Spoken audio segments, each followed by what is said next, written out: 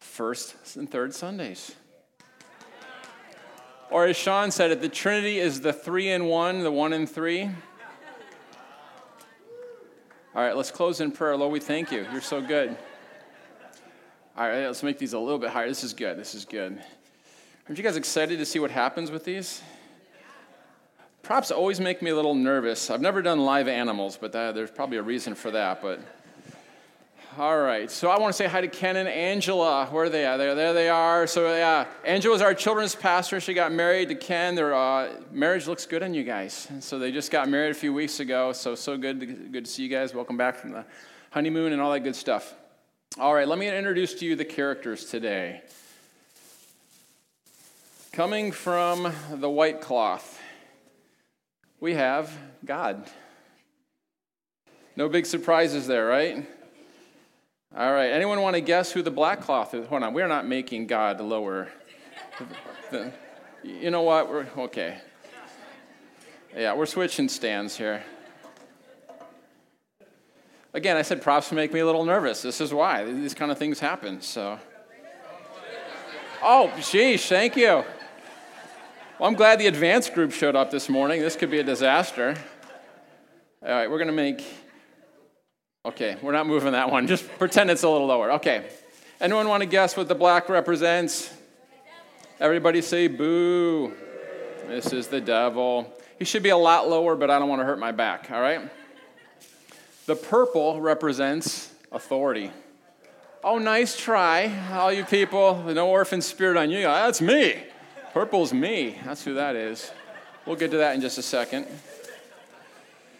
And then we've got the Snuggie. You guys remember the Snuggie commercials? Those commercials are always a little bizarre to me. Like they show like the family sitting there in the Snuggies. They look like a group of Druid priests ready to do some weird like pagan ritual or something like that.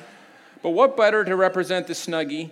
And last time I saw it, it had a mustard stain on it. So that pretty much represents stained humanity, doesn't it? Like in need of it. So some of you are a little cold. You wish you could have this. Okay. We've got the characters. Let's start with the big picture. Genesis chapter 1. I want to talk to you guys today about spiritual authority.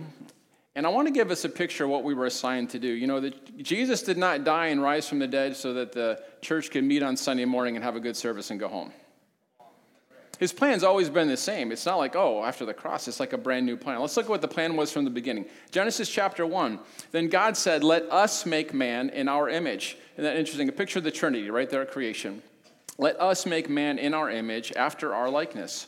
Let them have dominion over the fish of the sea, and over the birds of the heavens, and over the livestock, and over all the earth, and over every creeping thing that creeps on the earth. Women, aren't you thankful you got authority over creeps? I want you to see that mankind was, there's kind of a threefold commission here. And it's not like three different commissions. It's like one commission with three dimensions here. And so here, we're created in God's image, in his likeness, and we're made to subdue. Mark, so good to see you. I'm sorry. Thank you for sending me that video of you doing the worm at the wedding. I appreciated that. Sorry. It's the props. They're making me nervous. They're making me talk a little crazy here. We don't want a limited life. We're not trying to just like live out one part of this commission. Okay, I want all that God has us to do. And so let's look at the first part of the commission then before we get to our characters here. Is God created man in his image. This is so that we could relate to him. Okay, we can have a relationship with them. You can only have a relationship with like beings. Now, how many of you guys have dogs? Now, I know your dog is different, but you can't really have a relationship with your dog. Your dog doesn't, I know I'm losing a lot of the room here. Yeah, we're not even getting into cats, you know. There's only one cat in heaven, and he's a lion, all right? So let's just put it that way. But let's just stick with dogs here for a second. Now, listen, you can have fellowship with a dog, you can enjoy them, but you can't have an intimate relationship with your dog. If you were to pour out your heart about your week to your dog would not understand. Your dog would be thinking, can I get some belly rubs and maybe go for a walk? That's the limit that you're going to get, okay? But you can have a relationship with someone who is in your image, okay? And so God created us in his image so we could actually have an intimate relationship with him. Okay, I should have maybe I should have left the dog illustration out. You know, if there was a second service, we'd use something different here. But listen, I want you guys to get this. Part of the original commission was friendship with God. That's always been part of it. We're not these servants. We're not these robots who are just doing things. God was looking for sons and daughters and friends, okay? So our primary calling is fellowship with God, friendship. And so life's not going to work outside of a relationship with God. We'll get to that in a second. So we're created in his image, in his likeness. Now, have you ever looked at somebody somebody's like kid, and you already automatically knew who the parents were? Like, I love that when like the son or daughter, you're like, oh my gosh, I've never seen this before, but you have to be so-and-so's kid. Yeah, I am. And so there's something about that. God created us in his likeness so that when people see us, they would know what dad is like. Okay, so being created in his likeness means that we are to represent what he is like to the world. Remember, we're talking about the threefold commission. We're going to get to some good stuff here in a second. So created for relationship, but we're created to bear his image, to bear his likeness, to show people what he is like. Jesus came to put a face on God. God was this invisible person in the sky. They didn't really know what he was like except through the prophets and through his acts. But through Jesus, they could say, oh, that's what dad's like. That's what the Father's like. You and I are to put a face on Jesus. Otherwise, he just remains a historical figure that they read about. That's why we're called his body. We're literally to show people what he is like. That's being made in his likeness, okay? But then and the family resemblance is love. I mean, I think that might be important during the upcoming elections. Let's just put it that way. I mean, maybe, yeah. What would an election look like if they ran it in the kingdom way? I can't even imagine what that would look like, so... But I'm not going to think about it right now. Okay, we got to get to our characters here. And then God gave them dominion. Let's look at verse 27. It's the very next verse in Genesis 1. So God created man in his own image. In the image of God he created them. Male and female he created them. Then he gives them this commission. And the Lord blessed them. And God said to them, be fruitful and multiply. And fill the earth and subdue it. And have dominion. So be fruitful, multiply, subdue, and have dominion. Okay? In other words, we were created to transform the planet. So God has this authority, and here's what he did, is he gave that authority to mankind to rule. Now, a lot of people, the Garden of Eden was perfect, right? It was absolutely amazing. I mean, Adam and Eve woke up to a park full of food. God's a God of abundance. God wasn't like, here's your little rations. My wife and I are currently doing the keto diet. It's not an abundant diet. I'm like weighing food and entering everything into the carb manager thing and getting myself, I'm currently in ketosis, so. Yeah, I turned to my wife, I said, I'm starving. I'm literally starving right now, so. Between that and the props, I don't even know what's going to happen today. But God's an abundant God. They didn't wake up and like, hey, you get an apple for the week, and ration it out because, winter's coming, and there's none of that stuff. He creates this world with it was perfect in the garden, but outside the garden was not perfect. It wasn't like he created an entirely perfect planet. How do we know this? If it needed to be subdued and have dominion taken over it, there were some things outside of it that needed to happen. So Adam and Eve, out of friendship with God, they were to bear his likeness to the world. So they were to take what was happening in their relationship with God and their authority that they had. They were to take that and they were to have children who would, in their relationship with God, take what was happening in the garden and spread it so that the kingdoms of this world became the kingdoms of our God, so that the glory of the Lord covered the earth like the waters cover the sea, like it was happening in the garden. They were to take that and they were to spread that. That was God's original plan. Have you ever wondered why God put a serpent in the garden? Doesn't that seem like, you guys remember the story in Genesis? Satan comes in a serpent to deceive Eve. And that seems like kind of a strange thing. I don't know about you. If I had like a baby nursery, and we're you're decorating it just right, we're not going to stick like a rattlesnake in there for fun. All right, so why does God do this, And so why would a good God put a serpent in the garden? I believe it's kind of the wrong question because it presupposes that mankind was just simply put on the earth to maintain. Like God said, hey guys, I want you to be my property manager, and I'm just curious to see if you guys can overcome temptation. Okay, that's not what he did. That's not what he did. I believe the serpent was already on the planet, and God put the garden in the middle of the planet, and he gave us authority to drive the serpent right off the planet. There we go. All right. Man, I wish I had a cool accent like that. I'm always jealous of those people. They can't say God, they have to say God. I'm like, that just sounds so much more powerful. Verse 28, and God blessed them and said to them, be fruitful and multiply and fill the earth. Some translations say replenish and subdue.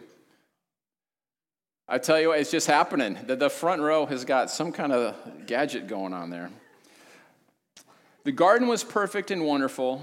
Outside the garden was blessed by God and given the mandate to replenish and subdue. You only replenish if something's been depleted, and you only subdue that which has been out of control. I want you guys to get this. We weren't created for maintenance. You were created for adventure. You were created for advancement. You were created to create. You were designed to be a designer. We were created to develop. I believe that every problem that planet Earth is facing, heaven has a solution for. There's no emergency meetings in the Trinity like, what the heck are we going to do about the coronavirus, about the economy, about the national debt, about the elections. But there's no shortage of solutions in there. God's looking for people created in his image, in his likeness, that he can give the solutions to so that we can bring the reality of his world into this world. It's the same assignment we're going to see here in just a second. So you guys know what happened. The serpent comes, Satan comes in the form of a serpent. Apparently they could talk back then. We're not going to get into all that stuff. But he comes up to Eve and says, hey, God's kind of holding back on you. And you know what? You can be like God without God. You can know good and evil apart from him. You can have a life of meaning apart from God. I want you guys to get this. Just like an oil lamp needs oil to produce light, just like a gasoline-powered car, I have to say that now because of Tesla, a gasoline-powered car needs gas in order to go. The Christian needs God in order to function properly. God at the center of our life was how we were created. I mean, people create cars so that they need gas. Apart from that, they're just not going to work properly. They may be able to glide down a hill or something or sit and have some fun, but they're not going to function properly. You may be able to have a little bit of fun in life, but it's not going to be the way the designer designed you to function. So here's what happens. Adam and Eve, they believed the lie of the enemy. They were deceived and said, you know what, we can live like God without God. We can be like God. We don't need him. And so here's what happened. The authority that man had was given over to the devil. Romans 6 says that you become a slave to whomever you obey. And the slave master gets all the possessions of the slaves. And so they have the authority to subdue and to take over. And so here's what happens is Satan begins to be called the god of this world. Why? He's got the authority. If you're just listening to this and not watching it, I encourage you to go to YouTube and watch it. It's going to make a whole lot more sense with the visuals here. He's called the ruler of this world in John 12:31. He's called the prince of the power of the air in Ephesians 2:2. Where did he get the power from? He got the authority that was given to man. Now we gave it over to Satan. And so for 4,000 years, Satan ruled the earth. 2,000 years from Adam to Abraham, 2,000 years from Abraham to Jesus. Oppression ruled the earth. And instead of the light getting brighter and brighter from the Garden of Eden and spreading, things got darker and darker. Then Isaiah, he prophesied this. A light appeared in the midst of the darkness. In this little insignificant town of Bethlehem, a light shone right there. And do you remember the temptation of Jesus? So we're going to make this Jesus right now. We're going to move him front and center. A light has shone right in the, come right into the planet. And then in Luke chapter 4, we see the temptation of Jesus. Satan gives Jesus, so Jesus had fasted for 40 days. He's basically doing keto. And so he's fasting for 40 days, and it says, and he was weak. Okay, at the end of that. And then Satan comes to him at his weakest point and tempts him with 3 temptations. But look at this one temptation. Luke chapter 4, verse 5. And the devil took him up and showed him all of the kingdoms of the world in a moment of time, and said to him, to you I will give all this authority and their glory, for it has been delivered to me. Now, who delivered it over to them? Adam and Eve delivered this authority. Jesus didn't correct him and say, oh, you big liar. No, Satan actually had the keys to planet Earth. For it has been delivered to me, and I give it to whom I will. If you then will worship me, it will all be yours. Satan's basically saying, listen, I know why you came, and I've got what you have. You're coming to get the keys back. I've got what you want, and you've got what I want. What did Satan want? He wanted worship. He wanted to be like God. He wanted to be exalted. And Jesus answered in verse 8, it is written, you shall worship the Lord your God, and him only shall you serve. So Satan was not happy with this. He did not get what he wanted. He did not get the worship of God. And so he tries to kill Jesus several times. The Sea in Galilee sends storms. He inspires people to kill Jesus early and walk him off the cliff and all those type of things. And Satan's thinking if I could just get rid of this guy, he'd never get it back. If I could just get rid of the Messiah, kill the Messiah, not realizing that by killing the Messiah, that was how the Messiah was going to get it all back. But that's what we're getting to here. So Satan, he crucifies Jesus. He inspires the Romans to crucify Jesus. He thinks he's got it. But then something interesting happens while Jesus is in the grave. Here's how Paul puts it. The same Spirit that raised Jesus from the dead now dwells in us. So somehow the Holy Spirit took Jesus' body and transformed it so he had authority over sin and sickness. But while he was in hell, here's a couple interesting things. While Jesus was in hell, some people teach that Jesus was down there and tortured and all sorts of craziness. Guys, that's just not in the Bible. People are just using their stupid imaginations, okay? Jesus went down there in victory. Jesus went down there and kicked butt. He went down there and took back the keys. Let's read it in Ephesians 4, verses 7 through 9. Caution, some graphic language from the Bible about the approach, okay? Not like cuss words, but it's pretty strong what happened here. Ephesians 4, 7 through 9, but grace was given to each one of us according to the measure of Christ's gift. Therefore, it says, now he's quoting an Old Testament psalm, Psalm 68. When he ascended on high, he led a host of captives and he gave gifts to men. It's going to get graphic when I explain you what it means. And saying, he ascended, what does it mean but that he also descended into the lower regions, the earth? He who descended is also the one who ascended far above the heavens that he might fill all things. And he gave apostles, prophets, gifts. So where does this verse come from? Here's a good thing to do. Whenever the New Testament quotes an Old Testament verse, sometimes it's good to go up and look up the context of what was happening in that Old Testament passage. It gives us a little more clue to, if someone were to say 70 years ago, it's a good thing to recognize, this was Abraham Lincoln's Emancipation Proclamation. That one little phrase pulls up a whole imagery, right? And so the people in Bible times, they knew the Bible so well, they could just quote a little phrase and everyone would fill in the blank. They didn't have entertainment. They had the Bible, all right? So listen to what happened in there. So he's saying this Psalm 68, this scenario is what happened when Jesus descended into hell. Psalm 68, verse 1, may God arise, may his enemies be scattered, may his foes flee before him. As smoke is blown away by the wind, may you blow them away. As wax melts the fire, as wax melts before the fire, may the wicked perish before God. May the righteous be glad and rejoice before God, and may they be happy and joyful. Here comes the verse that we're getting ready to quote. The chariots of God are tens of thousands, and thousands of thousands the Lord has come from Sinai into his sanctuary. When you ascended on high, you led captives in your train. You received gifts from men, even from the rebellious, that you, O Lord God, might dwell there. Here's this picture that's going on.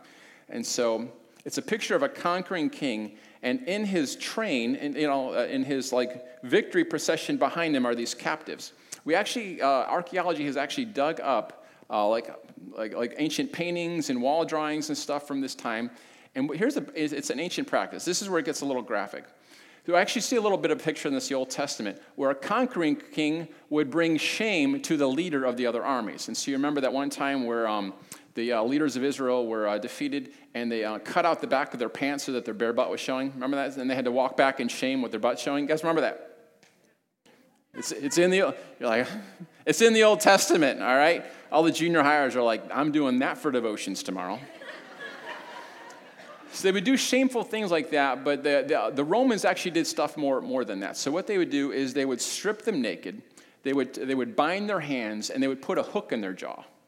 And so they would be tied together in this procession. And so when the conquering army came back into their town, they had this victory procession of this defeated foe. Jesus, the Apostle Paul in Ephesians picks up this imagery and says, this is what Jesus did to the enemy before the conquering world. Listen to the language in Colossians 2. It gets even more graphic. Colossians 2, 13 through 15 in the Message. When you were stuck in your old sin life, you were incapable of responding to God. God brought you alive right along with Christ. Think of it. All sins forgiven, the slate wiped clean, that old arrest warrant canceled and nailed to Christ's cross. He stripped all the spiritual tyrants in the universe of their sham authority at the cross and marched them naked through the streets.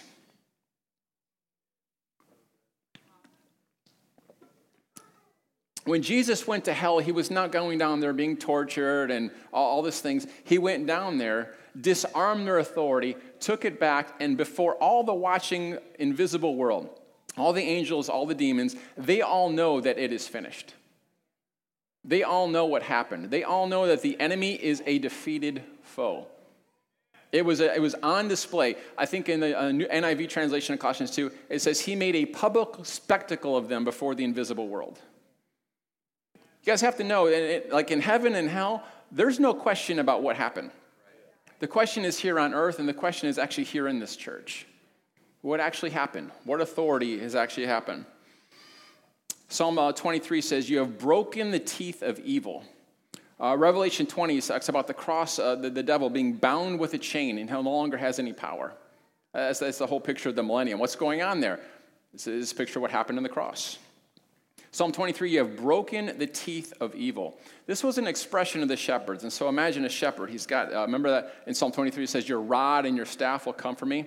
Well, what was the rod? It was kind of like this long thing with a club on the end. And so if dogs would come and attack the sheep, there's no way the guy could go and kill every single dog before they get a whole bunch of sheep. But what could a shepherd do? He could take that club and swing it, and he could break the teeth of the sheep so that even though they weren't dead, break the teeth of the dog. Boy, there's some bad theology that just got put out in the atmosphere there. Thank you, Wesley, for listening, my beloved son. The shepherd would take the club and break the teeth of the dogs, the bad dogs, trying to eat the sheep. Why? He didn't have to kill them, but he could disarm them. There's nothing that they could do to the sheep once they had no more teeth. The Bible says the devil goes about like a roaring lion. God has broken the teeth of the enemy. He can still roar, he can still sound scary, he can still intimidate, but for the believer, he has no authority. The only power the enemy has against you is deception, the same thing that he had with Adam and Eve. He didn't have any authority to defeat them. He had to deceive them, to give them their authority, and when you believe a lie, you empower the liar. Guys, the invisible world knows all this. Heaven and hell is saying, will you know this? The reason he's the father of the lies is because his power is gone. If he had power, he could do as he pleases. You guys know that. If he just had power, but he has to work through people. He's the great illusionist. So Jesus died on the cross. We are circling in for a landing here. As Jesus died on the cross, he went into hell. He took back the keys of authority. Revelations 1 says he took back the keys to death, hell, and the grave. The whole thing. He overcame the whole thing. And listen to Matthew 28. Jesus has risen from the dead. He's appearing to his disciples. He's about to ascend into heaven, and he gives them these last instructions. And Jesus came to them and said, all authority in heaven and earth has been given to me. How much authority? All. If Jesus has all authority, it means the devil has... What's he saying? I got it all back. I got it all back. Remember how we started this whole thing in Genesis 1? I'm recommissioning you with that same commission. Go and transform the planet one disciple at a time. Go, therefore, and make disciples of all nations. Notice he didn't say make disciples in nations. He said make disciples of nations. Jesus actually has it on his mind to save entire nations. It's interesting in Matthew 25, it says there'll be sheep nations and goat nations. Sheep nations are those who followed him. Goat nations are the ones who didn't. In Psalm something, it says that, ask of me that I will give you nations as your inheritance. It's speaking of the Messiah, as his inheritance would have entire nations. Guys, I want you to get this. Our assignment is not to just get some people saved. Okay, it involves that. We have to transform hearts at a time, but God actually wants us to transform the culture until the glory of God covers this earth once again like the waters cover the sea. You're the new garden. I just came up with that one. You're the new garden. And outside is chaos, and it needs to be subdued. It needs to take dominion. And I'm not talking about taking it through force, and we're going to go march, and we're going to storm, we're going to do those things. You may need to march, you may need to storm, but instead, what is more powerful is you need to love. We have a man coming here in October who he's won over 2 million Muslims to the Lord. He's had his life in danger several times where they've come to hunt him down and been at gunpoint. He thought this was it, and God would work a miracle. And it's interesting. He got injured recently, and he had dozens of imams from all over the world saying, "We're praying for you." Isn't it interesting that a man could love that much? I mean, there's been stories of when they came in to kill him, he would grab them and kiss them, and the power of God would fall on all of them, and they would get saved. That's a guy who understands authority. So Jesus says, I've got it all back. Now I want you guys to go. What's he doing? He's given us back the authority. He says, I've given you authority over every evil spirit, every sickness, every disease. Heal the sick, raise the dead, cleanse the leper, cast out demons. Go and end oppression. He said, destroy the works of the devil. End human trafficking. End corruption in our government. Love the unlovely. Love your enemies. Overcome evil with good. What if the only thing lacking in our city is just more goodness? You overcome evil with good. Transform cities, families, nations. Many of us have been working from the wrong job description. We've been trying to make ourselves holy, and we're asking God to change the planet. God said he would make you holy and told you to transform the planet. We're not fighting for victory, we're fighting from victory. I'm going to close with 2 stories. This first one is ridiculous. I need to preface this story was I have not always been this saved. Okay, and so this story is true in every detail. I'm not recommending what is happening in this story, nor proud, maybe a little proud. Okay, ready? Some of you have heard the story. This is the physics test story. I went to the University of Michigan, and in that, they need Jesus too, all right, for goodness sakes. So judgmental. Listen, if this guy can kiss Muslims, anyway. So I'm up there, as a missionary to the University of Michigan, and so we had this physics professor. I was pre-med, and we had this physics professor, and he got a grant from NASA, but in order to renew the grant, he had to teach the lowly freshman and sophomore physics class. And so he really didn't give a rip about us, and he was a terrible professor. And so I went to the University of Michigan. I went to the Dearborn campus. There's also the big Ann Arbor campus, who the professor taught up there as well. And so he literally, this is what a class would be like. He's up there writing all these formulas on the board, and we get to the end of it, and he's like, oh, hold on, I did that wrong. I did the whole thing wrong. We'll come back, we'll fix it tomorrow. We're furiously taking notes, so we're confused. And it's literally like that, like every other session. So we're panicking coming for the first exam. And so I thought, you know what? I know some professors, they put college exams on in the library, like old exams. So I went up to Ann Arbor, and I looked up this professor, and he had his old exams there. So I copied off all the exams. And so I'm studying kind of from the book and from my notes, and I'm kind of looking at the exam a little bit, but not totally paying attention to it. So we get to the first exam, and I'm realizing it's the exact same exam that they'd put up in Ann Arbor. He's now using them in Dearborn. So I come up with this bold strategy. I'm not going to class anymore. I'm not going to study. I'm not going to learn physics. I'm pushing all my chips to the center of the table and betting it that exam number 2 is going to be the same as the ones up in Ann Arbor.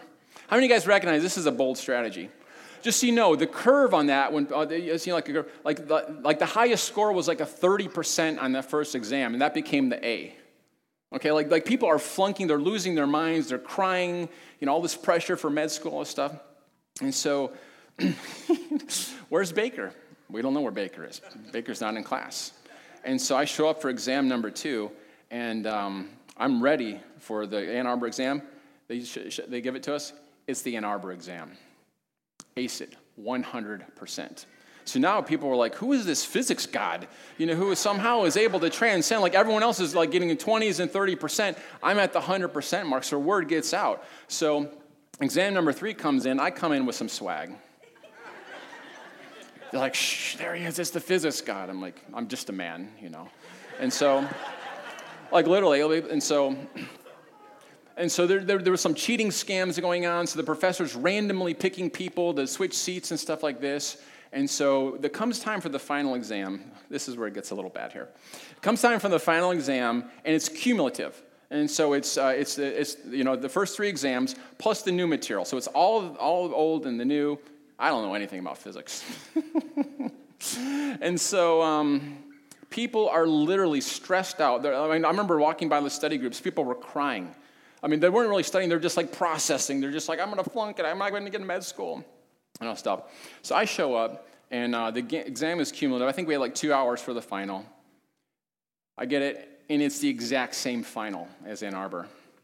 And so I finish it in 15 to 20 minutes. This is where it gets a little bad here, okay? I haven't always been this saved. And so we had like the theater seating. You know how when you stand up, the seat goes thump, thump, thump, thump, right? So I plan on it being dramatic. So I pop out of my seat. Everyone's like, oh my goodness, that's the physics guy. Like, how could it be done so early? It's not humanly possible, renting their garments. And so I took my time on that walk from my seat, the professor, and I said loud enough so everybody in the room could hear, I was hoping this time you'd challenge me, and I slap it on the desk and walk out.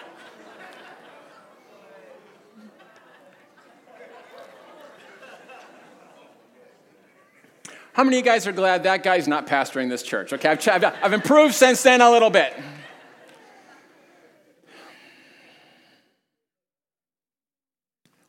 Any situation you walk into, you already have the answers because he lives inside of you.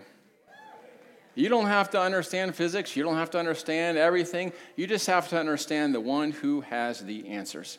Ephesians 2 says that you were created in Christ Jesus to do good works. He prepared good works in advance for you to do. Your destiny isn't so much engineered as it's discovered. You're literally stepping into assignments that your whole life has been preparing you for if you'll partner with his authority.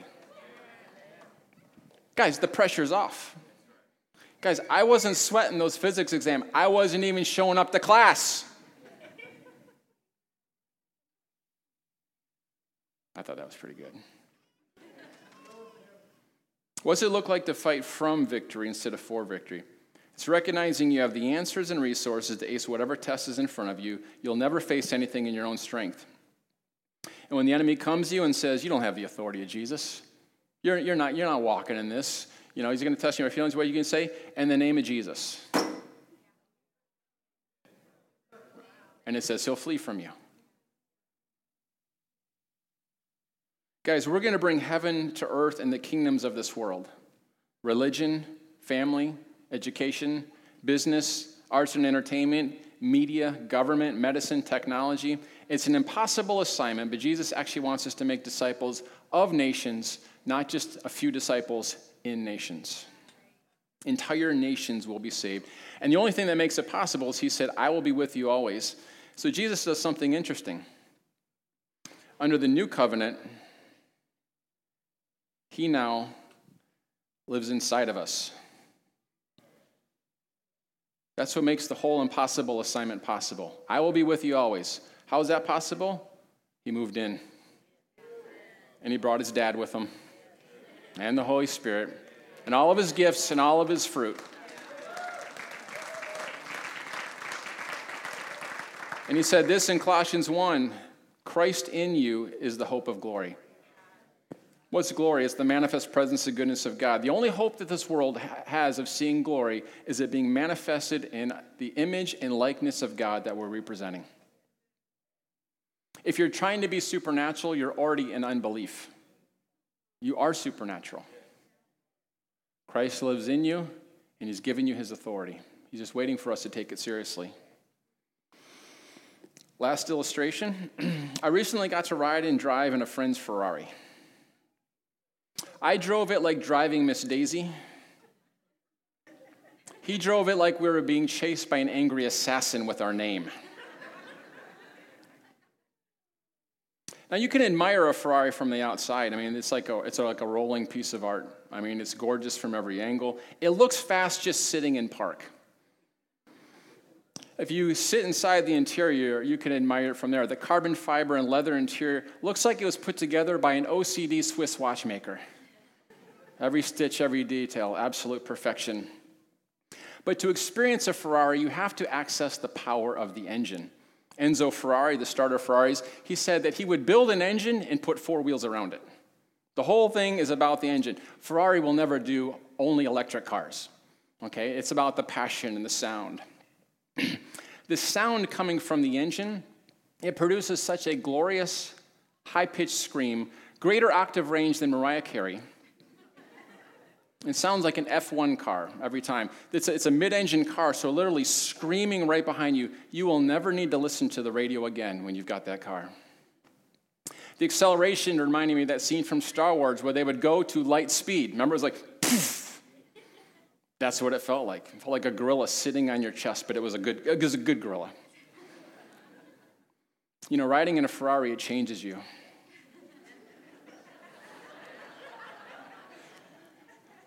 I felt like I became more of a man. I actually never had to shave before the Ferrari, and since then I've had to shave every day. You can do things inside of Ferrari that you can't do while on the outside looking in. You know, there's a lot of people who admire Jesus from the outside. They enjoy his people and the fellowship and the love and what he represents and the good things Christians are doing in this world. Others admire Jesus from the inside. They're followers, but they're not tapping into the power that's available of that engine.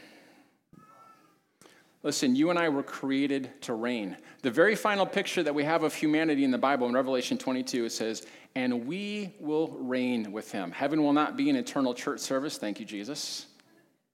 I love church. I love church services, but I don't know, a couple 1,000-year-long one, I'm ready for something else. It's going to be a time of endless creativity, where we're going to be co-ruling the ever-expanding universe. When he said, let there be light, scientists tell us it's never stopped because Jesus never told it to stop. The universe is expanding at the speed of light, and as kids, we will have that. We'll pick up that commission of subduing and taking dominion over the entire universe together. We will reign with him. Well, you'll be endlessly creative, fulfilling the things that you were most like to do with him. But we access this unlimited power supply when we simply become aware of him.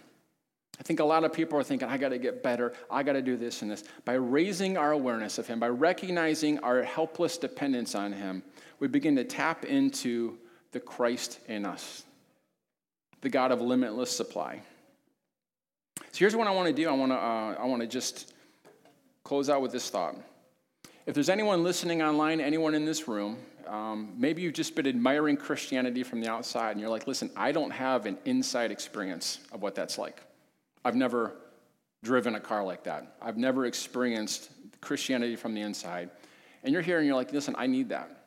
I never realized we were just created to rule the planet. Maybe this gave you a better picture. Maybe God's been tugging on your heart for a long time, but you're like, listen, I need Jesus. I want an inside view of it. If you're here today and you're like, I want that, I want to follow Jesus, I'm just going to ask you to do something bold. Jesus said, if you'll confess me before men, I'll confess you before the Father. And so I'm just going to ask you to raise your hand. Is there anybody here? You're like, I need Jesus. We need this today. Everybody in this room has, at one point, had to bow their knee. Is there anybody in here? Anybody online would love to connect with you in those ways. For those of you who are on the inside, there's not a person in here, myself included, who has tapped into the fullness of what Jesus has paid for. So I want us to just take some time. I want to just pray through a couple different areas of our life of where we need heaven to invade earth, where we need the reality of his world to invade our world, because we're the new garden. It starts with us. So what's an area of your life you need heaven to invade? Let's just take a few moments in each one of these. If you need heaven to invade your health, let's just begin to pray. If you're watching online or you're watching this on replay, you need heaven to invade your health. Let's just begin to recognize that we're not begging God to do it. Who put that there? He told us. I'm going to end up doing that again. I'm not resurrecting Satan. I'm leaving him laying down there, but just taking him out a little farther. But if you're here and we recognize, Jesus, you gave us authority over sickness. It's interesting in the Bible, they never asked God to heal somebody. Jesus told them to heal the sick. So Jesus said things like this: stretch out your hand, take up your mat. If you've got a neck injury, shoulder injury, terminal illness, Jesus said, speak to the mountain and tell it to move. And so let's just begin to do that right now. Lord, we just thank you that you have authority over sickness. And we speak to that cancer, we speak to ALS, we speak to back injuries. We speak to MS, we speak to autism, and we tell it to go in the name of Jesus. Lord, we're not striving. We recognize you already said yes. You've given us this authority, and so we speak to those mountains. We tell them to move in the name of Jesus. To relationships, maybe there's a family relationship, a relationship at work, a marriage relationship, whatever it might be. Lord, we just speak peace to those storms. Make us love in those situations. Make us look like love. Guys, when you change, the whole atmosphere of that relationship changes. And so, Lord, we ask you to change it in the name of Jesus. Change us. Open up hearts, God. Let there be reconciliation. Let there be forgiveness. Lord, for our finances, God, we want to have more than enough so that we can be a blessing to other people. Guys, it's okay to want more money so you can make more impact. It's not greedy to desire to be generous. And so, God, we ask you that you would bless us with all the money that we can handle properly. God, give us witty inventions and ideas, and let us become excellent in our workplaces so that we can be promoted. Lord, pray for opportunities. Pray for wisdom in investing. God, let us be wise with money so that we can be generous. Let's close out praying for our city. God, let your kingdom come, your will be done in Columbus. Lord, in the businesses, in the healthcare. Lord, in the inner city where violence is. Lord, we pray for our city that your kingdom would come, that you would give kingdom people heaven's solutions to earthly problems. Give it to unsaved people. Whoever it comes, God, let your kingdom come. You guys know that God often used unsaved people throughout history when Christians wouldn't step up. So, Lord, we just say yes. Let us be a church that says yes to this city. Lord, we pray for our mayor that you give him wisdom, that you protect his life, that you surround him with godly counsel. Lord, we pray for our president, that you would give him wisdom, that you would surround him with godly counsel, that you would give him encounters in the night, give him dreams from heaven. Lord, let prophets surround him and give him timely words that are from the third heaven and not the second heaven. And Lord, we pray for our country, that there would be kingdom solutions would come forward to bring unity, to bring life, to bring an end to these ridiculous looting and riots. Lord, we thank you for the men and women who serve in our police departments, Lord, that you would protect them. Lord, we honor them. Well, let's just stand and let me just pray for a blessing.